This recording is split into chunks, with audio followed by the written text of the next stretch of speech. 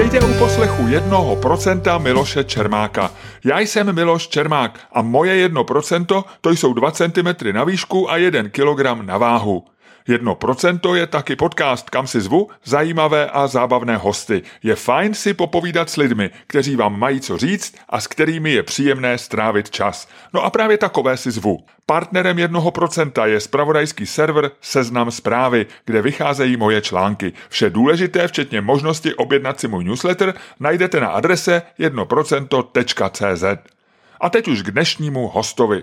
Pavel Březina trochu naznačoval, že by mohl do studia přiletět, lépe řečeno přijet, ale letadlem, což ovšem také není úplně přesné, protože Vírník je kategorie dopravních prostředků sama o sobě, těch létajících. A když ještě řeknu, že Pavel Březina se měl dostavit v autovírníku, bude to už úplně nesrozumitelné. Takže po pořádku. Vírník je dopravní prostředek těžší než vzduch. Je podobný vrtulníku, byť ve vzduchu ho drží trochu jiné fyzikální zákony, zjednodušeně řečeno.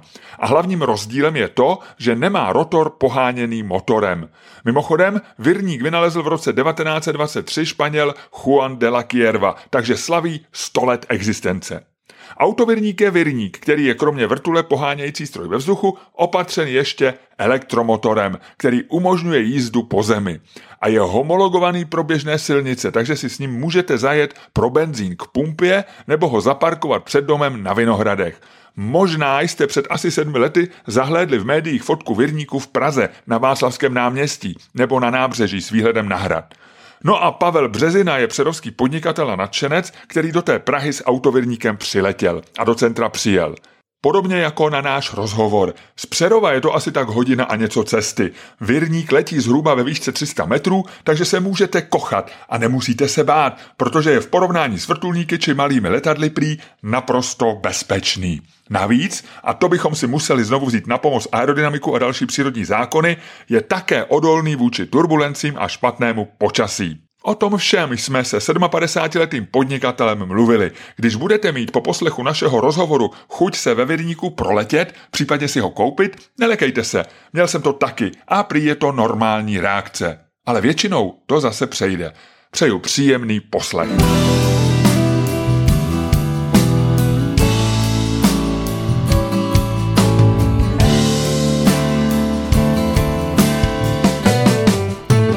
Že jste nepřijel autovírníkem, byť jste trošku vyhrožoval, nebo lépe řečeno člověk, který nás propojil, tvrdil, že přijedete nebo přiletíte Vírníkem a budete mě nutit, abych se v tom proletěl. To můžeme klidně udělat. Kde ho máte zaparkovaný? Já mám v Letňanech na letišti. Letňanek, takže jste přiletěl z Přerova? Z Přerova do Letňan. Do Letňan. Jak dlouho to trvá Vírníkem? 1,25 hodiny. Hodinu a čtvrt? To je paráda, taková pohodička ráno. Krásné výhledy, sluníčko, pohoda. Co je to Vírník? Vírník je vlastně rotorové letadlo a je to podobné vrtulníku, ale principiálně úplně jiné, protože má to rotor, který je poháněný náporem vzduchu a letí to pomocí toho, že to tlačí motor vlastně v tlačném uspořádání vrtulí. Takže vzadu je vrtule, která vás tlačí dopředu a nahoře máte takový ten rotor, který vlastně je místo nosných ploch a funguje jenom jako nosná plocha, je poháněný náporem vzduchu. Jak rychle se to točí? Točí se to asi 400 otáček za minutu. Takže takhle rychle se to roztočí tím vzduchem? Ne, ono se to roztočí napřed na zemi od motoru, takže my máme taky pomocnou převodovku spojku od motoru, to roztočíme na třeba 300 otáček a pak se rozjedeme, ono se to dotočí na pracovní otáčka, už to letí. A opravdu se točí 400 otáček za minutu? Jo. A není potřeba to hlídat. Tam je největší výhoda je, že nemusím vůbec kontrolovat ty otáčky rotoru, že se to brzdí samo. Já lítám docela hodně, dokonce jsem chtěl být jako nejdřív kosmonaut a pak jsem slevil na pilota. Byl jsem v Letňanech na letišti, když mi bylo asi 14, ale už jsem měřil skoro 2 metry, tak mi řekli, že se do toho nevejdu. Takže tenhle ten jsem padl, ale říkám to proto, že i tak se vždycky v letadle bojím. Je to takový ten iracionální strach, když se to rozjede. Myslím, že to souvisí s tím, že to nemůžu ovládat. Možná, kdybych to řídil, určitě, tak je to lepší, ale nejsem si tím jistý a nechci se vymlouvat. Já to mám trošku jinak. Já mám zase, když stojím třeba v 3. patře na balkoně, tak to mám nepříjemné pocity, takové to svírání v žaludku. A když letím, tak ten člověk, jak to nemá to srovnání nějaké té pevné plochy, tak je to prostě pohoda.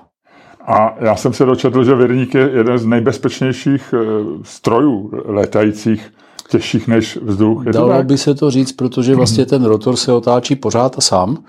A když mi vypne motor, tak vlastně ono se to snáší k zemi, tak jak to semínko z javoru, jak to známe všichni. Takže musel by upadnout ten šroubek, na kterém to visí, ale to se nestává. A jsou nějaké ošklý nehody z Vírníků? Většinou jenom při přistání se to rozbije, protože jak je to roztočený rotor a převrátí se to, tak je relativně velká materiální škoda, ale naštěstí... Mrtví nejsou moc? Ne, vůbec. Vůbec dokonce? No, jako u nás vůbec, maximálně to odnese člověk modřinama na vnitřní straně stehen, protože ten knipl, jak se ten rotor zastaví o zem, tak mu tam udělá modřiny, to všechno. To je celá ujma. Jak jste se k tomu dostal? Jak jste začal lítat na Vírníku? Já jsem se vás dočetl, že jste nejdřív jezdil na motorce, jste strojář, pak jste měl kosmetickou firmu, což moc nejde dohromady, ale to jistě nějak vysvětlíte. A tak asi před 10 lety jste začal si vlastně živit Vírníky, je to tak? Chtěl bych říct, že jsem toužil lítat od mála, to není pravda. Vůbec jsem neměl létací sny, nechtěl jsem být kosmonaut, nechtěl jsem vůbec nic s lítáním, byl jsem opravdu hrál jsem si s motorkama už od mládí a ono to tak postupně... Takže pionýra jste měl. Jaký jste ročník, jestli se můžu zeptat? Já jsem 66. Takže jste o 2 roky starší než já. Pionýr, ano. Takže pionýr. Moped, stadion, jednoskok a takové. A pak to teda jsem začal lítat na padáku, když se tady objevil paragliding. Napřed jsem skákal z letadla a pak jsem zjistil, že... Jak vám to napadlo? Jen tak jako vlastně, že překonat strach nebo zajímavá dobrá zkušenost? parta na letišti. Kluci mě tam vtáhli a líbilo se mi to, ale ještě to bylo v době před revolucí, takže člověk potřeboval prověrky, že je politicky spolehlivý a to jsem nebyl. Díky rodině, ne díky tomu, že v těch letech bych byl nějaký rebel, ale v tu chvíli zrovna přišel paragliding sem do Česka, takže já jsem se vlastně napřed jsme začali s kamarády šít padáky, pak jsme s tím začali lítat po Československu, pak po té východní Evropě, kam nás pustili a jak se otevřely hranice, tak jsme začali lítat do světa. A to je nebezpečnější, ne, paragliding? No, je a není. Jako je to tak, že tam vlastně člověk vyhledává nejsilnější podmínky, aby někam vyletěl vysoko a doletěl daleko. A potom se objevil ten motorový paragliding, nebo on už byl známý. A tím se mi spojila ta láska k tomu lítání a zároveň ty motory a tak to prostě krásně zaklaplo a bylo to prima.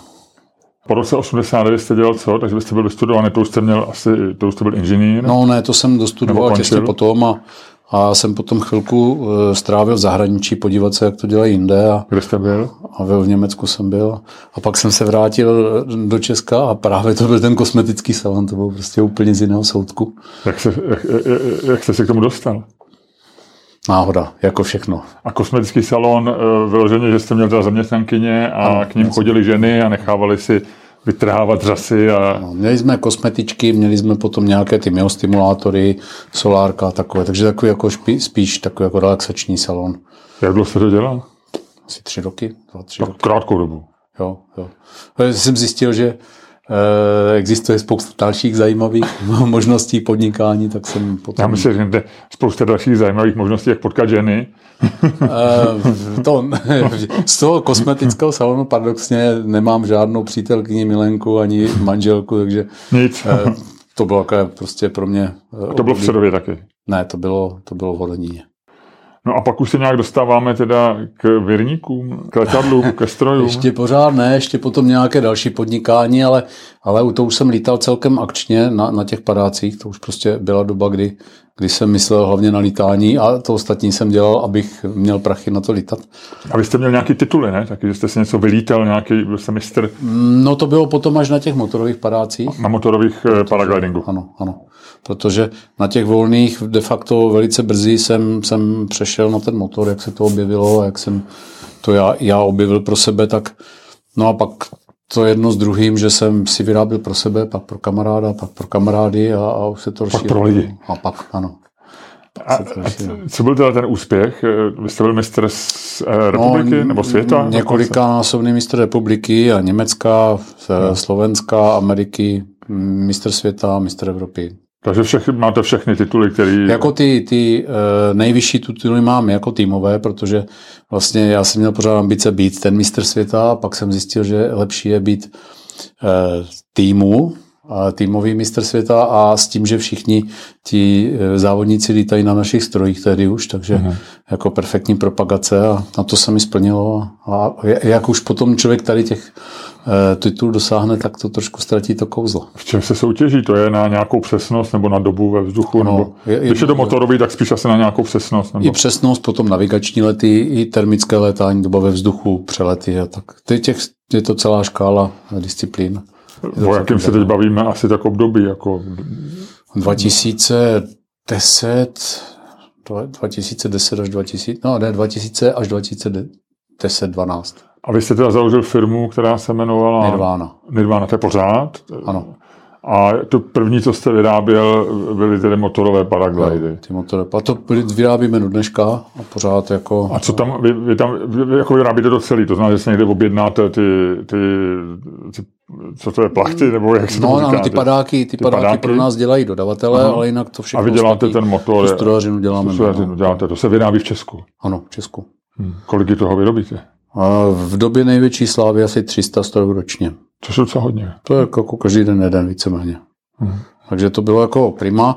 No ale při té příležitosti jsem se dostal jako dodavatel německé firmy Autogyru, která dělala Vírníky. A samozřejmě jsem trávil veškerý čas na padáku a lítáním ve vzduchu, ale tam je to hodně limitované sílou větru, podmínkama a tak. Zatímco ten Vírník prostě nemá v tomto limity. On tam je jediný limit, je vidět na zem, jinak mu nevadí vítr, nevadí mu termika, déšť, mráz, nic. A to je tím tou fyzikou toho, jak se drží ve vzduchu. Je to tím profilem toho křídla toho, že vlastně nehrozí, že by se snížily otáčky a havaroval, tak tím je odolný vůči turbulencím. V podstatě malá plocha, velké plošné zatížení, tím pádem jako hodně zatížený ten rotor, nevadí mu tím pádem turbulence. To, že mu nevadí déšť a sníh, to je prostě dané tou konstrukcí toho, jednoduchostí konstrukce toho stroje.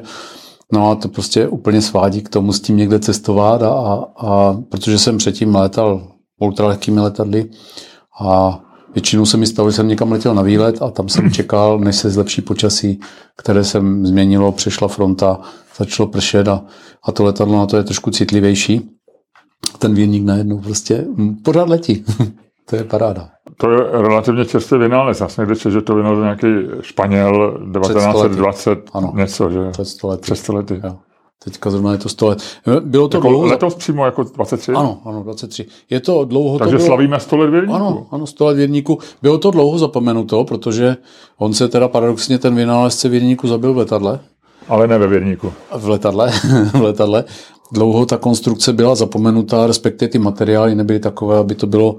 A navíc se víc rozšířily vrtulníky, které umí kolmý start. No a teď před, já nevím, třeba 20 lety se to oprášilo a začalo se to znovu používat a ta kategorie má svoje příznivce i samozřejmě odpůrce, jako vždycky. Co říkají odpůrci, co se jim nelíbí na Vírníku? Letové vlastnosti nebo? Čertovský vynález, který pohání ďábelské síly. Takhle přímo byste to řekl? Ne, ale tak, že jo, pokud je člověk zastánce křídlatých letadel, tak to tomu připadá zvláštní. A většinou, když si to ti lidi zkusí, tak často mění názor, ale mnohokrát se mi stává, že o tom říkají nějaké věci, které slyšeli a nikdy v tom neletěli a prostě tvrdí, jak je to nebezpečné, jak to padá, jak je to strašné. Ale statistika stojí za váma, znovu opakujeme. Ano, statistika stojí za náma, a to v podstatě lidi, ty odpůrce nějak nezajímá, ale víte co, mně to je jedno, já jsem objevil prostě pro sebe možná nejlepší možný aparát pro moji formu cestování, protože ono to není úplně jako cestování letadlem, kdy letíte vysoko, rychle a přepravujete se z bodu A do bodu B rychle na dlouhé vzdálenosti. Tady je to spíš takový, prostě je to o té cestě. Je to motorka, pohybující se ve vzduchu, zakrytá nebo odkrytá. To je hezká metafora, motorka ve vzduchu. Je z toho krásně vidět, takže prostě nádherný výhled, umí to zastavit, neumí to stát a kolmo stoupat, ale umí to zastavit, takže si z toho člověk může prostě vyfotit, natočit, prohlédnout. Ale letí to dneska 200 km hodně, což je docela slušná rychlost na takový aparát. Takže z Přerova jste na Letňanech za hodinku a čtvrt, třeba. Četl jsem v nějakých komentářích pod fotkou Vírníku, asi vaší, že je to fajn, ale že z toho hrozně bolí ruka, protože se ta páka To bývalo to tak, že vlastně ty Vírníky neměly vyvážení takže tam byly ty rezonance různý tam hrály. Bylo to celé tak rozklepané. Dneska už ty vlastně nejnovější verze mají autopiloty, letí to tak, aniž by se tam cokoliv třepalo nebo cokoliv hýbalo. Letí to podle navigace a je to pohodlné. Jaký výšce letíte z Přerova? No tak většinou těch 200, 250 metrů, 300 metrů. To je taková výška, kdy vlastně je krásně vidět na zem a ještě to utíká. Jo, ve 2 kilometrech se mi ta krajina nemíhá tak rychle, ale v těch 300 metrech je to příjemnější. Jaký to má dolet?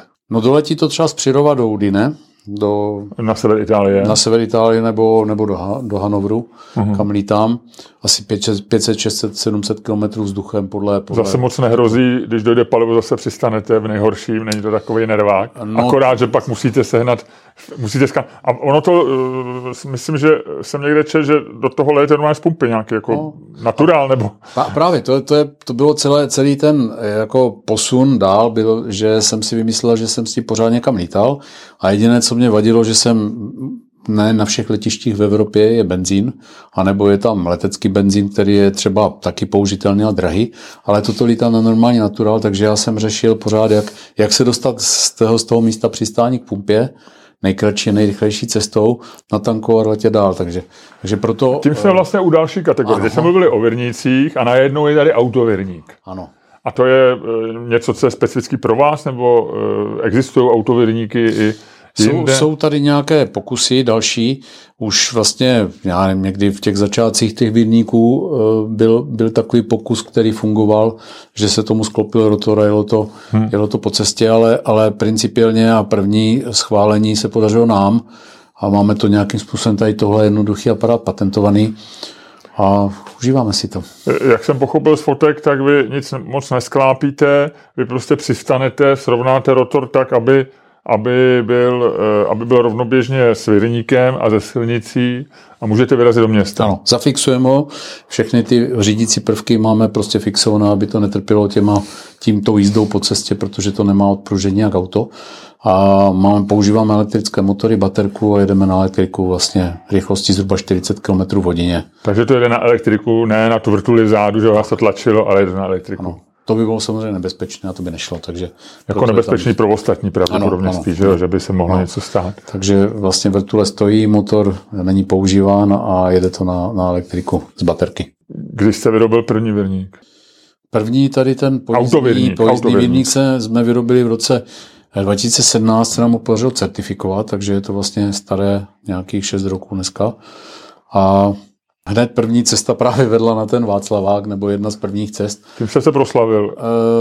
To nebyl záměr, bylo to spíš... Tak trochu asi jo, ne, když člověk jede na Václavák s Vírníkem a pak na nábřeží dělá fotky s Pražským hradem, tak trošku asi jo, ne? No bylo to tak, že ty fotky byly právě záměrně objednané redaktorem časopisu Pilot, který mě přesvědčil, že to mám zkusit, že tam mám jet, protože já jsem to neměl vůbec plánu. A opravdu to přineslo prostě nějaký takový první vlnu zájmu. A pak ještě trvalo dlouho, než jsme to dokázali dostat do sériové výroby, nicméně ti lidi, kteří se zajímají o Vírníky, už nás objevili a máme těch pilotů už relativně dost. Vy jste říkal, že jste prodával, nebo prodáváte nějakých 300 paramotorů na paragliding. Kolik vyrobíte Vírníků za rok? A těch Vírníků se prodává, u nás se jich prodalo za ty roky, co to děláme, to je asi 10 let, se jich prodalo 150. Ale ten německý výrobce ji vyrobil už asi přes 3000, takže je to jako... A to je na základě vašeho vzoru nebo patentu? Ne, ten Vírník je jejich a my si tam jenom předáváme ty kolečka nebo ty pohony. Vaše know-how je ta homologace a to úprava na to auto, na tu cestu po silnici. My teda spolupracujeme tak úzce, že pro ně vyrábíme a vymýšlíme nějaké další věci pro firmu Autogyro a naopak skládáme ty Vírníky u nás. To je ta firma, to je ta německá firma, která jich prodala 3000. Ano. A pro ně to skládáme v Přerově. Takže to, co vlastně distribuujeme do Československa, tak většinou montujeme sami. A nebo teďka už ty poslední zakázky už nestíháme, takže už používáme zase v Německu složené a u nás jenom prodané, dovezené a prodané. Ale... Takže ani ho nevyrábíte, ale prodáváte ten německý. Ano. A montujeme do toho, pokud a ještě vyrábíte svůj vlastní vírník? Ne, my vyrábíme vlastně jenom ty kola. Jak kdyby v licenční, jo. Prostě když... Ale takže vyrábíte, ale podle jejich jako vlastně... Ano, z jejich kitů, vlastně z jejich sestav. Takže já nemám žádné další ambice rozšiřovat se do světa v tom vírníkovém oboru, protože ty paramotory jsme distribuovali do skoro 40 nebo přes 40 zemí. Takže jsem byl vlastně pořád na cestách a to už teďka chci být pořád na cestách, ale za zážitky, tak. A nemíním jako to mít jako hlavní poslání, výstavy, závody a tak, jak to bylo předtím. Teď je to spíš také cestování pro radost. Jak to, že 7 let potom, co jste byl s Vírníkem v Praze a fotil se uprostřed města, dneska už Vírník nechce a nemá každý trochu bohatý člověk, protože mně to přijde jako skvělá zábava. Ještě se zeptám na to praktické použití a jaký jsou limity toho, ale jako lidi utrácejí spousty peněz, řekl bych, za mnohem větší hlouposti než tohle. No, protože my to tak trochu tajíme. Aha. Další je kapacita naší školy. To jste udělal chybu s tou Prahou, ale... No to jsem jenom vyzkoušel, jako jestli o to bude zájem, ale ono spíš ten hlavní efekt, co to přineslo, bylo, že předtím, když jsem řekl, že to je Vírník, tak se mě lidi udělali, co? A já jsem říkal, taková malá helikoptéra. A po té Praze, když jsem řekl Vírník, tak se ptali, to je to, co bylo na Václaváku, říkám, ano, to je ono. Takže víceméně takovou trošku osvětu se nám podařilo. A jako těch zájemců je dost, to jako se nezdálo. Já nezpochybnuju, že o to není zájem, ale spíš bych čekal, že možná jich bude víc, nebo že uvidím občas někoho ve Vírníku, nebo neuslyším. Ono, ten proces toho získání licence, naučit se létat a začít to používat, tak jak to třeba používám já vlastně nejezdím autem, jenom všude lítám, tak on ten proces trošku jako je delší, takže to trvá prostě od 3 měsíců do 3 let, podle toho, jak moc se tomu člověk věnuje. Taky to něco stojí, i ten výcvik, i potom ten stroj samotný. Vy to mimochodem taky nabízíte jako v rámci svých služeb, myslím ty kurzy, ne? Ano, taky máme školu právě v Přerově na letišti a učíme, máme celkem jako slušný zájem a vyrábíme těm zájemcům, kteří chtějí pokračovat, tak buď jim něco seženeme staršího, nebo jim objednáme nový, nebo jim přestavíme nový, nebo prostě všechno od A do Z. Prostě. Už jsem tady plakal, že jsem se nevešel do Větroně Blaník, nebo jak se jmenoval. Vešel bych se do Vírníku? A určitě. Máte 210 cm. Mám asi 207, nebo 206 spíš. Máme i přátelé a zákazníky, kteří jsou basketbalisti takže do obou modelů se dá takhle vysoký člověk naskládat. Samozřejmě to jednoho lépe, protože ten je opravdu vyšší, tak tam byste bez problémů sedl. Potom je jeden takový prosklený tandemové uspořádání za sebou, tam by s tou výškou byl trošku problém. Tak, jednu věc jsem odškrtnul, kolik to stojí? Jak auto. Jako auto, ale který? Tak auto může stát jako od 300 000 do 10 milionů. Tak od 500 000 do 5 milionů. A takový nějaký hezký Vírník, co máte vy? Tak kolem třeba 2 milionů. Kolem 2 milionů. Vyplatí se to? Určitě. Nečeká se jako, odpověď. Když se podíváte na naše videa, které teďka jako začínáme trošku víc propagovat nebo de facto zveřejňovat, tak my jsme s tím, mi se podařilo s tím prolítat prostě Afriku, Evropu, Ameriku. Dá se s tím letět přes moře, doletěl jsem do Kataru, odsud z Přerova, prostě dá se s tím cestovat. Je to teda jako cesta, musí být cíl, není to tak, že prostě teď se chystám třeba do Chorvatska a není to, že chci být za 1,5 hodiny v Chorvatsku. Bude mi to trvat třeba 4 hodiny, ale... A tak to jde 4 hodiny do Chorvatska. 4 hodiny vyhlídkového letu, tak to řeknu, vlastivědy takové. Protože poletím zase těch 300 metrů vysoko, kromě Maďarsko, které je třeba placaté a není to úplně jako takové spektakulární, tak všechny ostatní evropské krajiny většinou mají nějaké kopečky, hory a je to paráda. V čem jsou omezení ve vzduchu? Jakýma pravidlama se dneska řídí člověk, který si u vás teda udělá nějaké ty papíry a potom dělá někde finálně v nějakém ústavu pro leteckou dopravu, nebo? Ne, to celé probíhá u nás a my máme i examinátora, který potom přeskouší. Aha. A dostane... Takže to je něco podobného, jako když je někdo ten motorový paraglider třeba. Ano, nebo ultralehké létání, to je podobné vlastně. Jo. Udělá si kurz, absolvuje zkoušky, dostane pilotní průkaz a v podstatě má oprávnění k tomu létat. Koupí si stroj, nebo si ho půjčí, nebo pronajme, nebo se s někým domluví a může de facto letět. Je tady nějaký letecký zákon, je nějaké rozdělení vzdušného prostoru, ale je to velmi jednoduché, pochopitelné, existují různé aplikace do telefonu nebo do tabletu, takže člověk v principu jednoduše, co mě svazuje? Tma a viditelnost země. Jo. Znamená, že mlha nebo prší, tak se jako prší tak, že je na zemi neviditelno, tak se letět nedá. Pokud nesmí se lítat v noci, může se lítat do západu slunka a od východu. Takže pravidlo je, že bych měl vidět na zem vždycky. Ano, a měl byste vidět na zem. Takže neměl byste abych nenaboural na oblačnosti. Ano, je to prostě pořád ultralight, takže musí se trošku počítat s tím, že by ten motor mohl vysadit a člověk musí být prostě schopný přistát. Takže musí vidět, kam přistává, kam letí. Jasně. A z hlediska toho, kde můžu letět, tak to je prostě daný tím, že jsou nějaký prostory, typicky asi uletíš kolem měst, kde nemůžu lítat a na to jsou ty aplikace. Ano.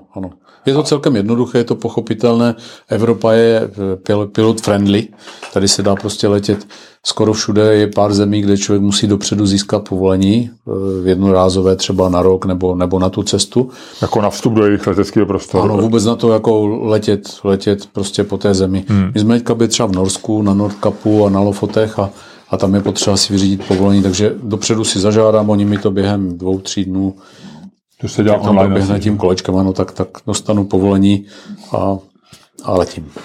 A jinak jako Evropa je hodně volná, Amerika je vlastně takový trošku sen pro piloty, protože to je veliká země bez tam se dá lítat úplně v pohodě. Tam lítá každý.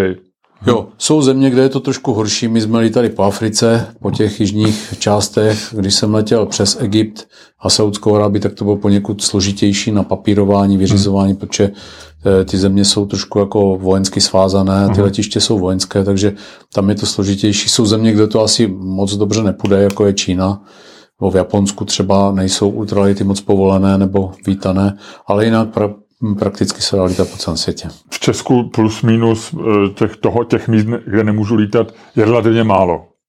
No tady se dá v podstatě letět v Česku úplně všude, jo? Když se dodrží prostě nějaké pravidla, jako třeba tady je CT Ruzině, koncová řízená oblast, tak tady si musí člověk podat letový plánek, aby mu povolili vstup tady formou toho plánku.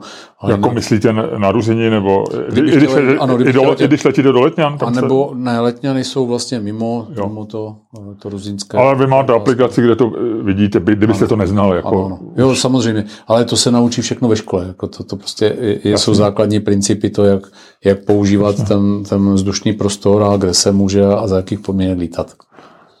Zní mi to velmi zajímavě, takže pořád se divím, že to není jako oblíbenější zábava, ale možná o tom jenom přemýšlím špatně nebo zromantizovaně. Jaký nejlepší zážitek jste zažil ve Vírníku?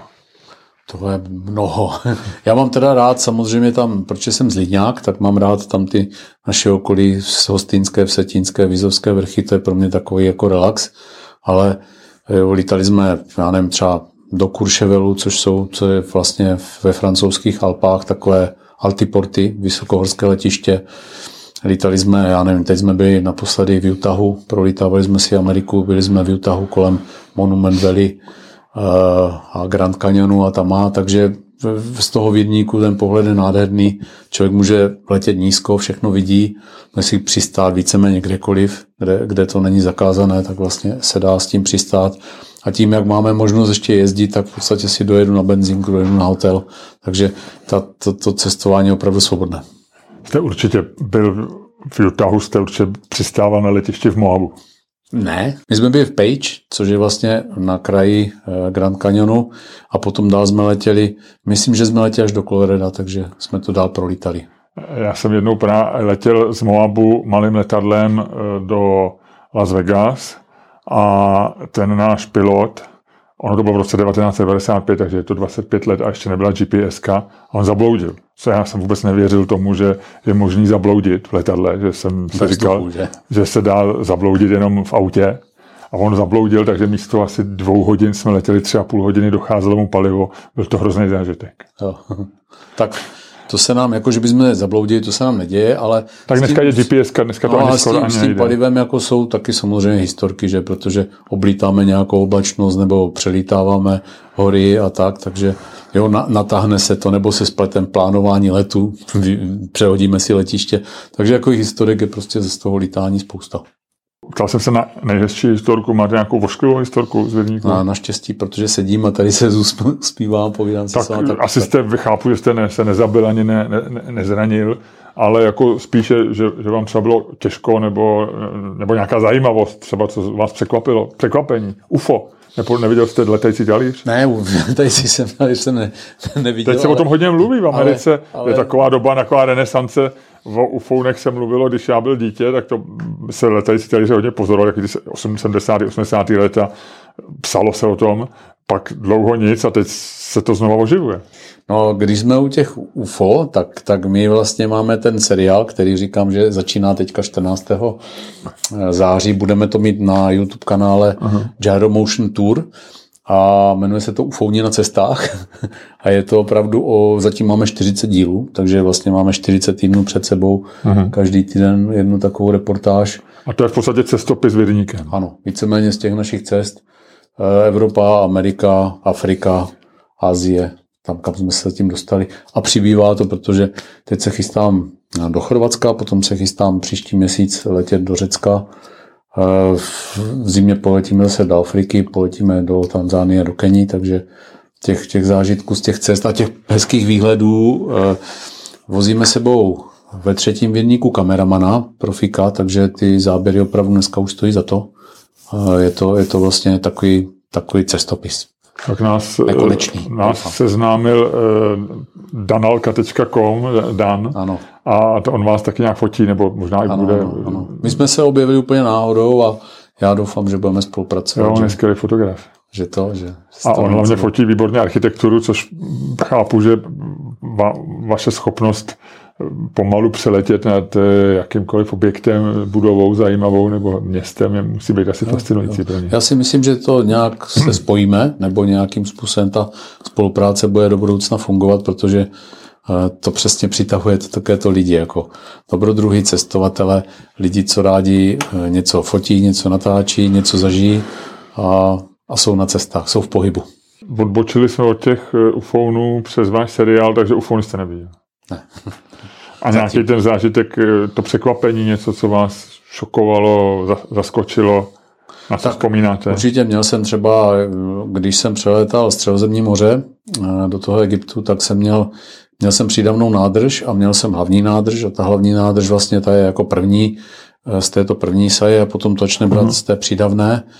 A no to nezačalo, takže jsem měl takový jako okamžik. Palivo bylo, ale ještě jsem měl 150 kilometrů na pobřeží a už mi to hlásilo nulu, už jsem si tak jako říkal, že se tam budu koupat a nakonec to všechno dobře dopadlo, protože člověk musí trošku operativně a spojit ty technické znalosti s tím. Takže se podařilo přečerpat? Takže se mi podařilo spíš jako dobře letět. Ne, dostat to z té vedlejší nádrže do té hlavní. Podařilo se to dostat. Kde to bylo nějakým způsobem zablokované, byla tam nějaká zátka, tak se to podařilo i za letu prostě uvolnit a všechno to dobře dopadlo. Když letíte do Ameriky, tak ten Vírník tam nějak posíláte, nebo opravdu doletíte? No my těch Vírníků právě 3000 po světě, jo, té firmy. Takže si ho půjčujete v Americe. Takže si vlastně buď ty Vírníky tam koupíme, jo, prostě pro to naše cestování na tom kontinentě, nebo si je tam pošleme v kontejneru, Viz Afrika, a nebo v té Americe tam jsme prodali jednomu našemu kamarádovi Vírník právě, který umí jezdit a on nám ho potřeboval prostě přelítnout přes Ameriku z výstavy, tak se mi ptal, jestli jsem ochotný, tak to mi trvalo to rozhodování asi 5 vteřin. To bych řekl, že moc dlouho, ne? 5 vteřin, to jste viděl hned možná. No já jsem si jenom zkoušel představit tu vzdálenost, jestli to bude stát za to, jestli mě nezve, že bych tam měl přeletět třeba 200 kilometrů, tak jsme po Americe nalítali asi 6,5 tisíce kiláků a tak jsme to přelítli vlastně z východu na západ, ze severu na jih. Takže bylo to příjemné. V Prahy, nebo lepší řečeno v Přerovách, jste byl kde nejdál suchou nohou? Teď myslím tím svým Vírníkem. No na Nordkapu to je asi nejsevernější, vlastně skoro nejsevernější místo tady v Evropě, tak tam. To je někde za severním polárním kruhem zřejmě, jako Švédsko, vlastně, Kiruna nebo někde. Ano, nad Kirunou ještě potom Norsko a potom Lofoty a ten výběžek. Je to hezký. Úplně krásně. To vlastně já jsem byl v Kiruně jednou a je to pěkný. Trošku zima na mě, ale jinak moc hezky. No, tak ten Vírník topí, takže ono se dá letět i v jakýchkoliv zimních podmínkách. Je to luxus. No, je to tak jak v autě. Je to nějak jako specifický třeba pro Čechy, Německo, Evropu, nebo je to rozprostřeno po světě, tady ta vášeň pro Vírníky? Vy jste zmínil Ameriku, že tam máte nějaký zákazníky. Já si myslím, že je to tak po světě rozprostřené. Jsou země, které jsou jako víc friendly, kde je lítání jednodušší, jsou země, kde je to složitější. Možná je to daný hodně těma předpisama, jak vy říkáte. Ano, z legislativních nebo jiných důvodů, takže jsou země, kde vlastně vůbec se nesmí lítat, jako tady to.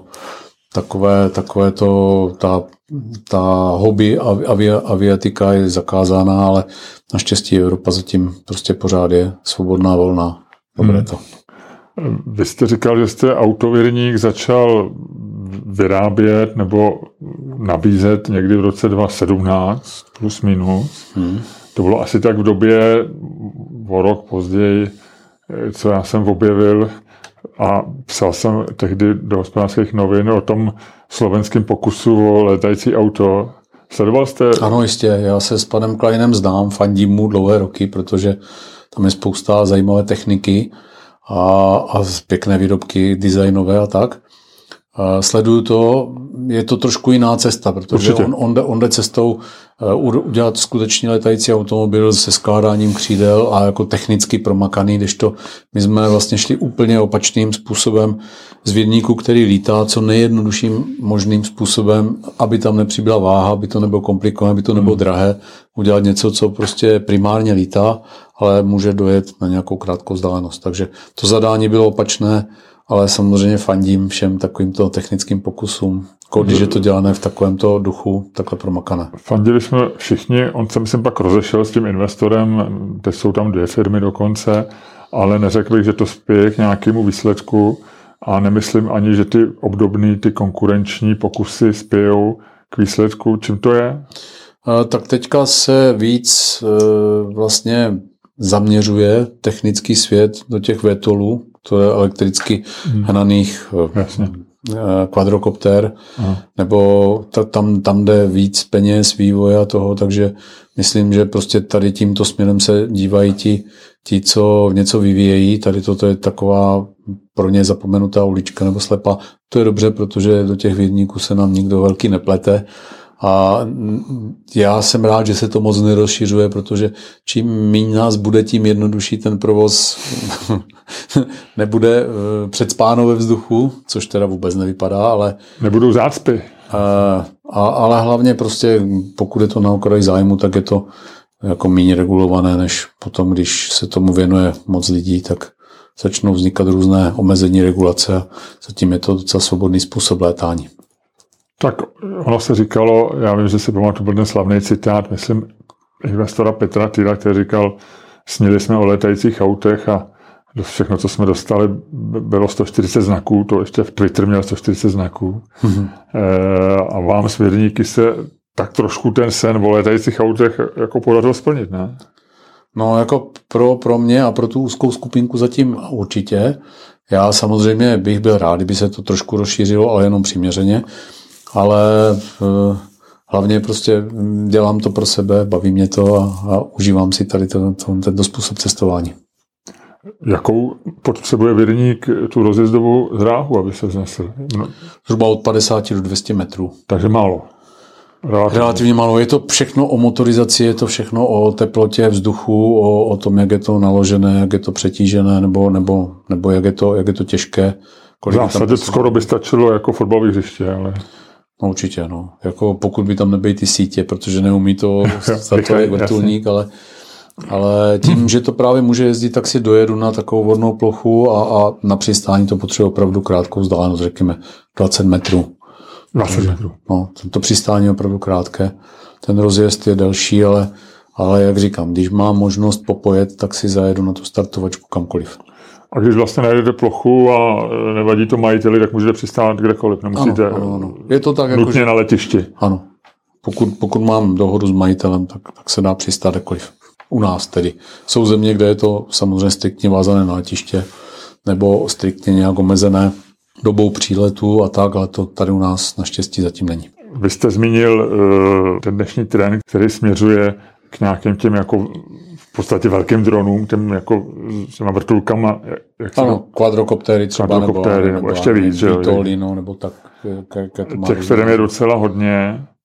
Co se týče Vírníku, je tam ještě nějaký prostor pro další inovaci, třeba, že by byl elektrický pohon, nebo něco podobného? No, ta elektrika zatím úplně nemá tu hustotu nebo tu kapacitu. Je prostě to těžký a slabý výkon. Ano. Jako nemá to tu energetickou hustotu, jakou má zatím benzín a ty spalovací motory, ale prostě pořád se to vyvíjí. Já neříkám nikdy ne, ale zatím prostě ta doba je taková, že ta představa, že by tu lítali elektrické drony a vozily, převážely lidi z místa do místa bez stlačení tlačítka, tak si myslím, že to bude chvilku trvat. Vy jste říkal, že už to nechcete žít takovým tím, že budete budovat globální firmu nebo něco globálního, že si chcete užívat. Co je podle vás smysl života? Vy se na něj díváte na svět z té výšky, sice jenom 300 metrů, což je méně než kosmonauti, ale i tak ho vidíte toho víc a vidíte ho z nadhledu. Já bych to trošku řekl tak, že prostě kamkoliv jsme přiletěli nebo prostě přijeli nebo kam jsme cestovali, tak všude jsme objevili výborné lidi, kteří byli ochotní pomoci prostě přijmout vás a zažili jsme spoustu krásných chvil. Takže takové ty jak kdyby negativistické věci, nebo to, co dneska vidíme, to, co vlastně ve zprávách jsou všechny ty tragédie, pohromy a tak to já úplně nezažívám. Takže já když přiletím do země, kde se říká, že tam prostě je to nebezpečné, je to šílené tam lítat a my se tam odstneme, tak tam najdeme spoustu přátelsky laděných lidí, kteří jsou ochotní vás přijmout, pomoci, pobavit se s váma, strávit s váma prostě nějaký čas, předat vám informace a i prostě podělit se o nějaký svůj majetek nebo jídlo nebo tak. A toto mi dává jako takovou trošku vizi do budoucna, že trošku se odprostit od toho všeobecného informačního boomu a začít zase prostě se pohybovat, žít, dostat se mezi lidi a v podstatě všude najdeme dobré a přátelské prostředí. Vy mluvíte hodně v množném čísle, tak tím myslíte jako sebe a jako kamarády nebo partu máte? Třeba skupinou, ve skupině, ale jako v takové malé úzké skupině, ale principiálně bych to tak řekl, že prostě jako svět je pěkné místo k životu a všude jsou prostě dobří lidé, všude najdeme něco pěkného a jako zatím to prostě prožívám tak, že nikde jsem nebyl v ohrožení života nebo nikdo se mě nesnažil nikdy okrást nebo napadnout nebo mi udělat zle. Vesměs jako nám lidi pomáhali. Nechtěl vás někdo sestřelit, Vírník? Ne. Lítáte nízko? Nebo o tom nevím, jestli se o to pokoušel. A v každém případě... Každopádně se mu to nepovedlo. Každopádně o tom nevím, takže se mu to nepovedlo, ale v každém případě ty naše aparáty jsou takové trošku jako vzbuzující úsměv takže lidi reagují celkem pozitivně, mávají, fotí se s námi, doprovází nás na různých motorkách a v Africe vedle vás děti běží, takže je to takové jako celkem přátelské, vždycky příjemné prostředí. Vy jste říkal, že v kosmetickém salonu jste žádnou ženu nenašel. Dají se balit ženy na Vírník? Já mám štěstí, že mě zbalila moje žena. A to bylo možná jako jeden z takových rozhodujících momentů toho, že můžu takhle cestovat, mám rodinné a jiné zázemí a vůbec to zázemí, takže já jsem rád, že je to tak a rozhodně to neskouším. Na co vás teda zbalila? Nemusíte mi odpovídat, že soukromí, ale tak když už jste zmínil předtím kosmetický salon a já se ptal na Vírník. My jsme se potkali ve skupině padákových pilotů, takže je z oboru, je z branže. Má stejnou vášeň, jako vy. Ano. Lítá taky. Taky lítá. I s Vírníkem. I s paramotorem, i s Vírníkem. Takže někdy, když jste teď mluvil o množném čísle, taky na ty cesty se někdy vydáváte spolu. Vydáváme, no. Bereme děti, máme 2 děti, takže ona letí s dcerou. Takže 2 Vírníky. Já letím se synem a letíme někam na výlet třeba. A letíte i za sebou, že se vidíte? No to se dá letět velice blízko, takže se můžeme fotit a samozřejmě se slyšíme, můžeme vlastně přes vysílačku se spojit a korespondovat, takže člověk si může prostě užít toho letu společně. Ono je to hlučný, ale ne zas tak moc. Ne? No vůbec, ty sluchátka to vlastně celé otlumí, takže já když letím sám, tak poslouchám nějaké podcasty nebo muziku nebo takové a když letím s někým, tak se bavíme a vlastně prožíváme ten let společně. Pokud má teda ten člověk zájem a nechce odpočívat nebo spát, což taky jde. Kolik času strávíte ve vzduchu? Spočítal jste to někdy, jaký procento? No a to nevím na procenta, vím to na hodiny. Jako já nalítám zhruba tak ročně 500 až 700 hodin, což je relativně na to, že lítám takovým aparátem dost. Kdybychom řekli na procenta, tak řekněme, jsou to 2 hodiny denně, to znamená 1/12 na 8%. No, kdyby se vás někdo ptal, tak je to 8%. 8% života trávím ve vzduchu. To je docela hezký. To je pěkné, no. Vy jste trošku zmínil už, že jakože ve světě, který není úplně příznivé, vy jste zmínil informační přesycení, nebo že by bylo dobré od toho uniknout, což do vzduchu je docela fajn. Zároveň žijeme i ve světě, kdy po dronech dneska čteme víc, že někde útočí nebo někoho zabíjejí nebo něco ničejí, než že by se v tom lidi proletěli a dívali se na hezký hory. Jak to na vás doléhá tyhle věci do vzduchu? No, já jsem se trošku jak kdyby vzdál, v době, kdy se tady blížila ta pandemie, tak jsem se vzdal těch mass médií a informací, takže je nesleduju. Vybírám si kanály nebo prostě informační nějaké cesty, kterým věřím. Já vám pak pošlu odkaz na náš podcast. Tak určitě, tak si poslechnu. Mám dost času při lítání, takže určitě poslouchám, vybírám si a tak trošku jako žiju v takové malé, jak kdyby bublině, která se pohybuje vzduchem. Takže